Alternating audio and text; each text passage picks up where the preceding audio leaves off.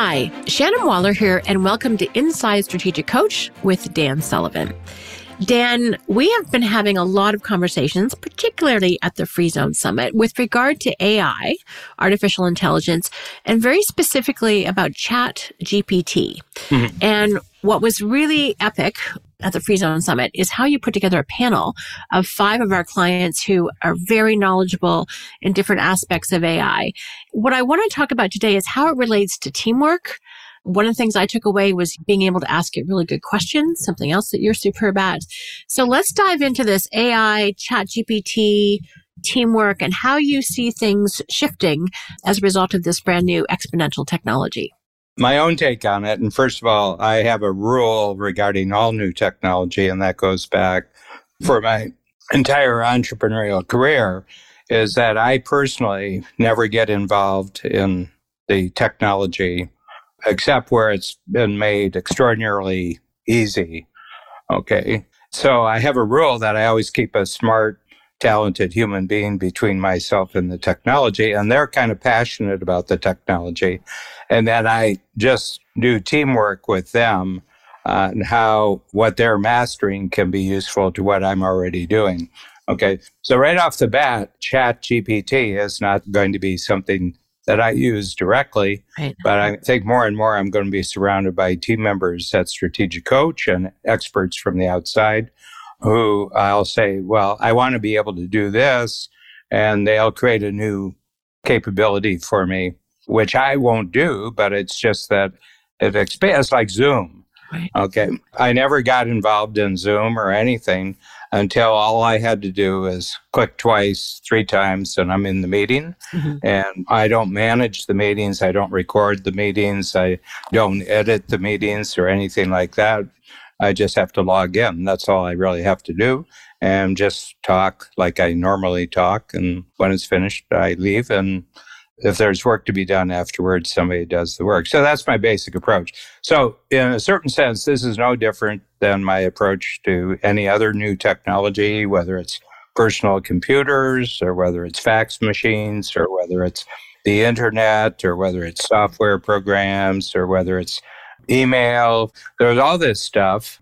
For the most part, I really don't do that much more different type of activity in the 2020s that I did in the 1980s. Mm-hmm. So that's my basic attitude. Having said that, I think that used rightly, ChatGPT and other AI, and AI stands for artificial intelligence. So this is not human intelligence. This is artificial intelligence.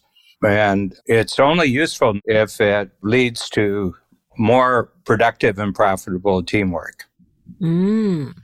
Productive and profitable teamwork. Yeah. In other words, you take the teamwork that you already have established, which is your number one multiplier. Mm-hmm. This is human teamwork. Okay. And remember, I'm not involved with the technology. Okay. So the only way I can be benefiting from the technology is through my teamwork with other people who are interacting with the technology. Okay.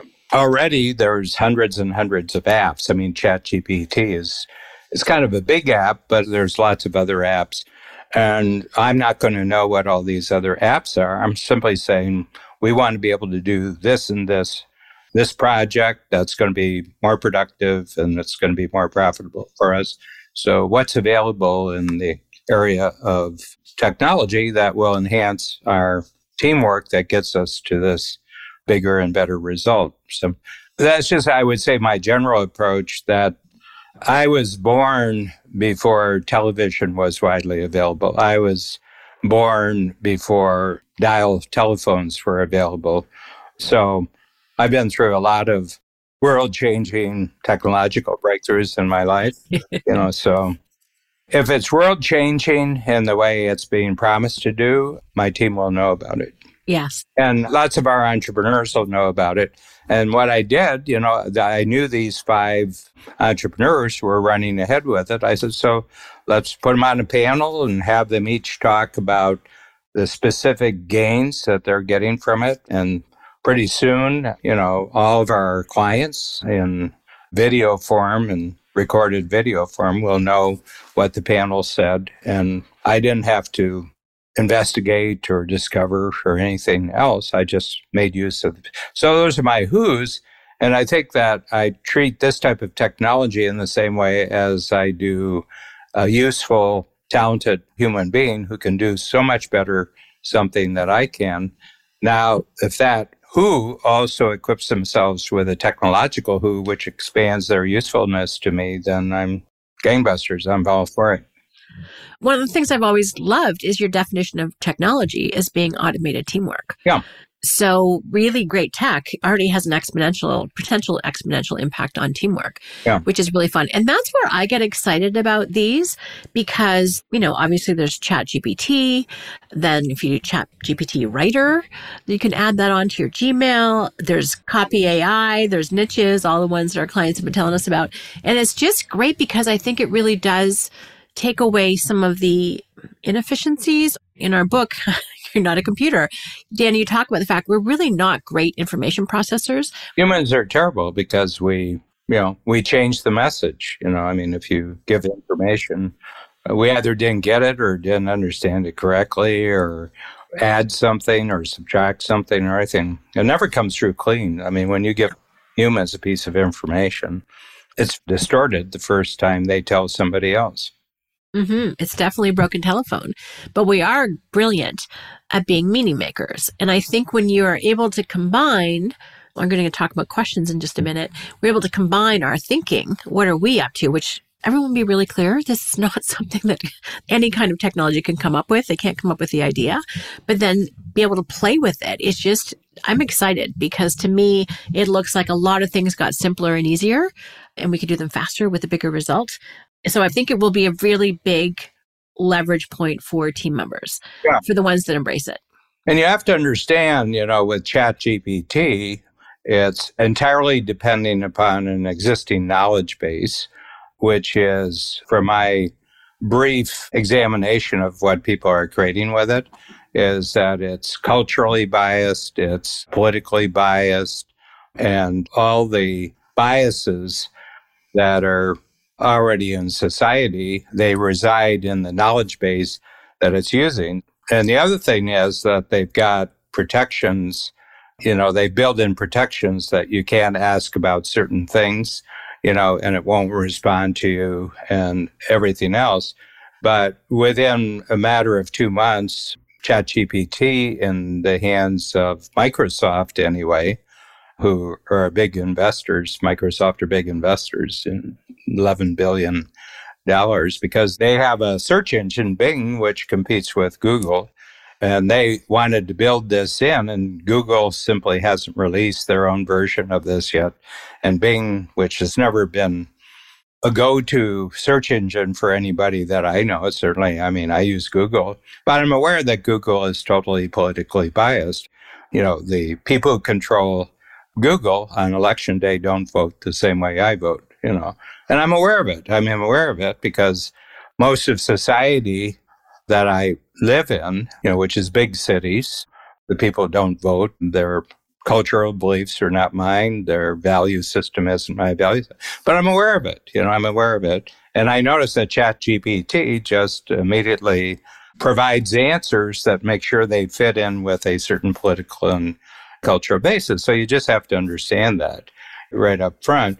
But 2 hackers immediately got in and they created workarounds so that even their prohibitions in the editing, they just showed you how you can ask them anything and it'll be slanderous and it'll be racist, it'll be sexist and everything else because that's the good stuff. People love that stuff, but it's kind of general. And it's well written, first of all. And it's answering a problem that's arisen in society over, I would say, the last 40 years. Mm-hmm. Especially 40 years is that people don't know how to write as well. They don't know how to spell as well. They don't know grammar as well. They really can't communicate in written language as well as we could in the 1950s.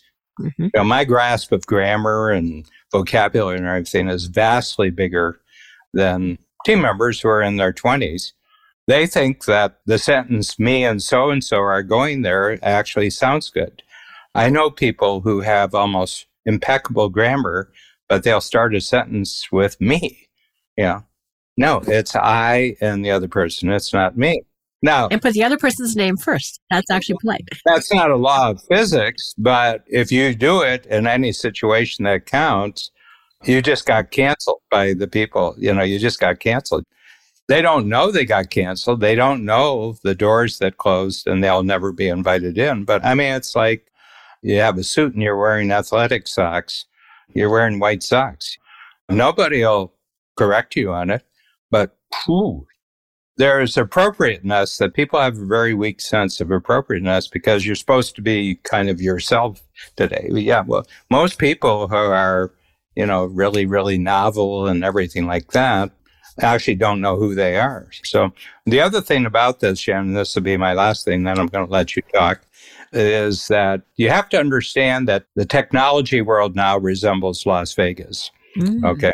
And what I mean is most of the money is made betting on the bet. Right. It's not made on creating something new. It's not creating something that's more valuable. It's that you can raise a lot of money really fast for something new. And if you get in early, you can make a ton of money. Right. And then you get out before it's discovered that it's not very valuable. It's not the new big thing. But right now, it's the new big thing, and there's going to be billions of dollars, and you can make a lot of money by betting on the bet. Right. But you're not betting on some significant new capability. You're betting on the bet, but a lot of people are going to bet on this possibility of this new capability. So do you think it still has to be proven? Oh, yeah. There's no sense of how this makes things more productive or profitable. Mm-hmm. Yeah. Yep. But I think it is going to make people work harder and longer. Oh, that's interesting. I'm kind of hoping it does the opposite. I mean, people say it's going to save time.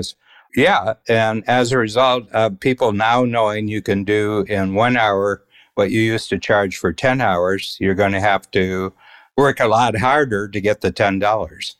Right. People are going to expect a lot more. Yeah. Yeah, it certainly adds. It'll be interesting to see how much it actually leverages human creativity, human capabilities. So, Dan, just before we wrap up this topic, which I'm sure we'll be talking about again in the future too, one of the key things that came out of our panel discussion, one is, get your team savvy and knowledgeable about it, or make sure that they're aware. But the other one was the ability to ask the right prompts. And it made me think of, when Google first came out, however many years ago now, like learning how to search. There are good ways to search and some less effective ways to search.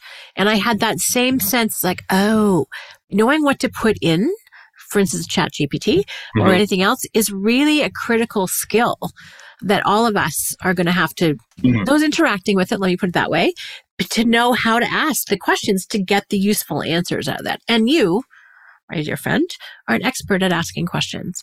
So what are your thoughts on that? And that was a fun part of our panel discussions. Yeah, I mean, it's going to take whoever you are and multiply you either for bad or for good.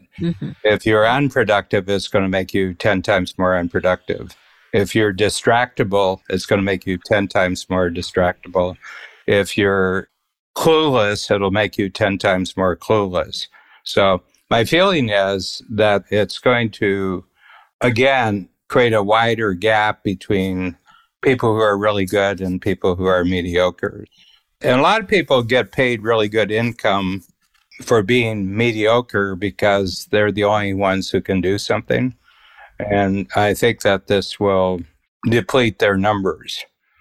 I think students who are really smart, ask really good questions, are good with technology, will just now ace every examination.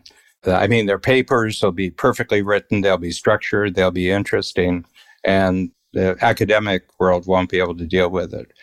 So my feeling is that there's some activities which cost a lot of money, which are essentially worthless. But that happens with all technology. Technology wipes out worthless activities that are making way too much money.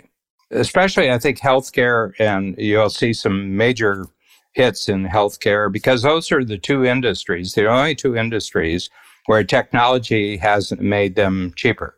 Good point. If anything, technology has made healthcare and education more expensive. Right. That means there's a lot of worthless activity that's being highly paid for. And I think the main impact is a general destruction of bureaucratic, repetitive work where there's no originality, there's no creativity. Okay, but that's been true generally about technology forever. This is just another stage of Yeah. Well, Dan, you wrote about that in The Great Crossover, the very first book I assisted you with many, many, many years ago.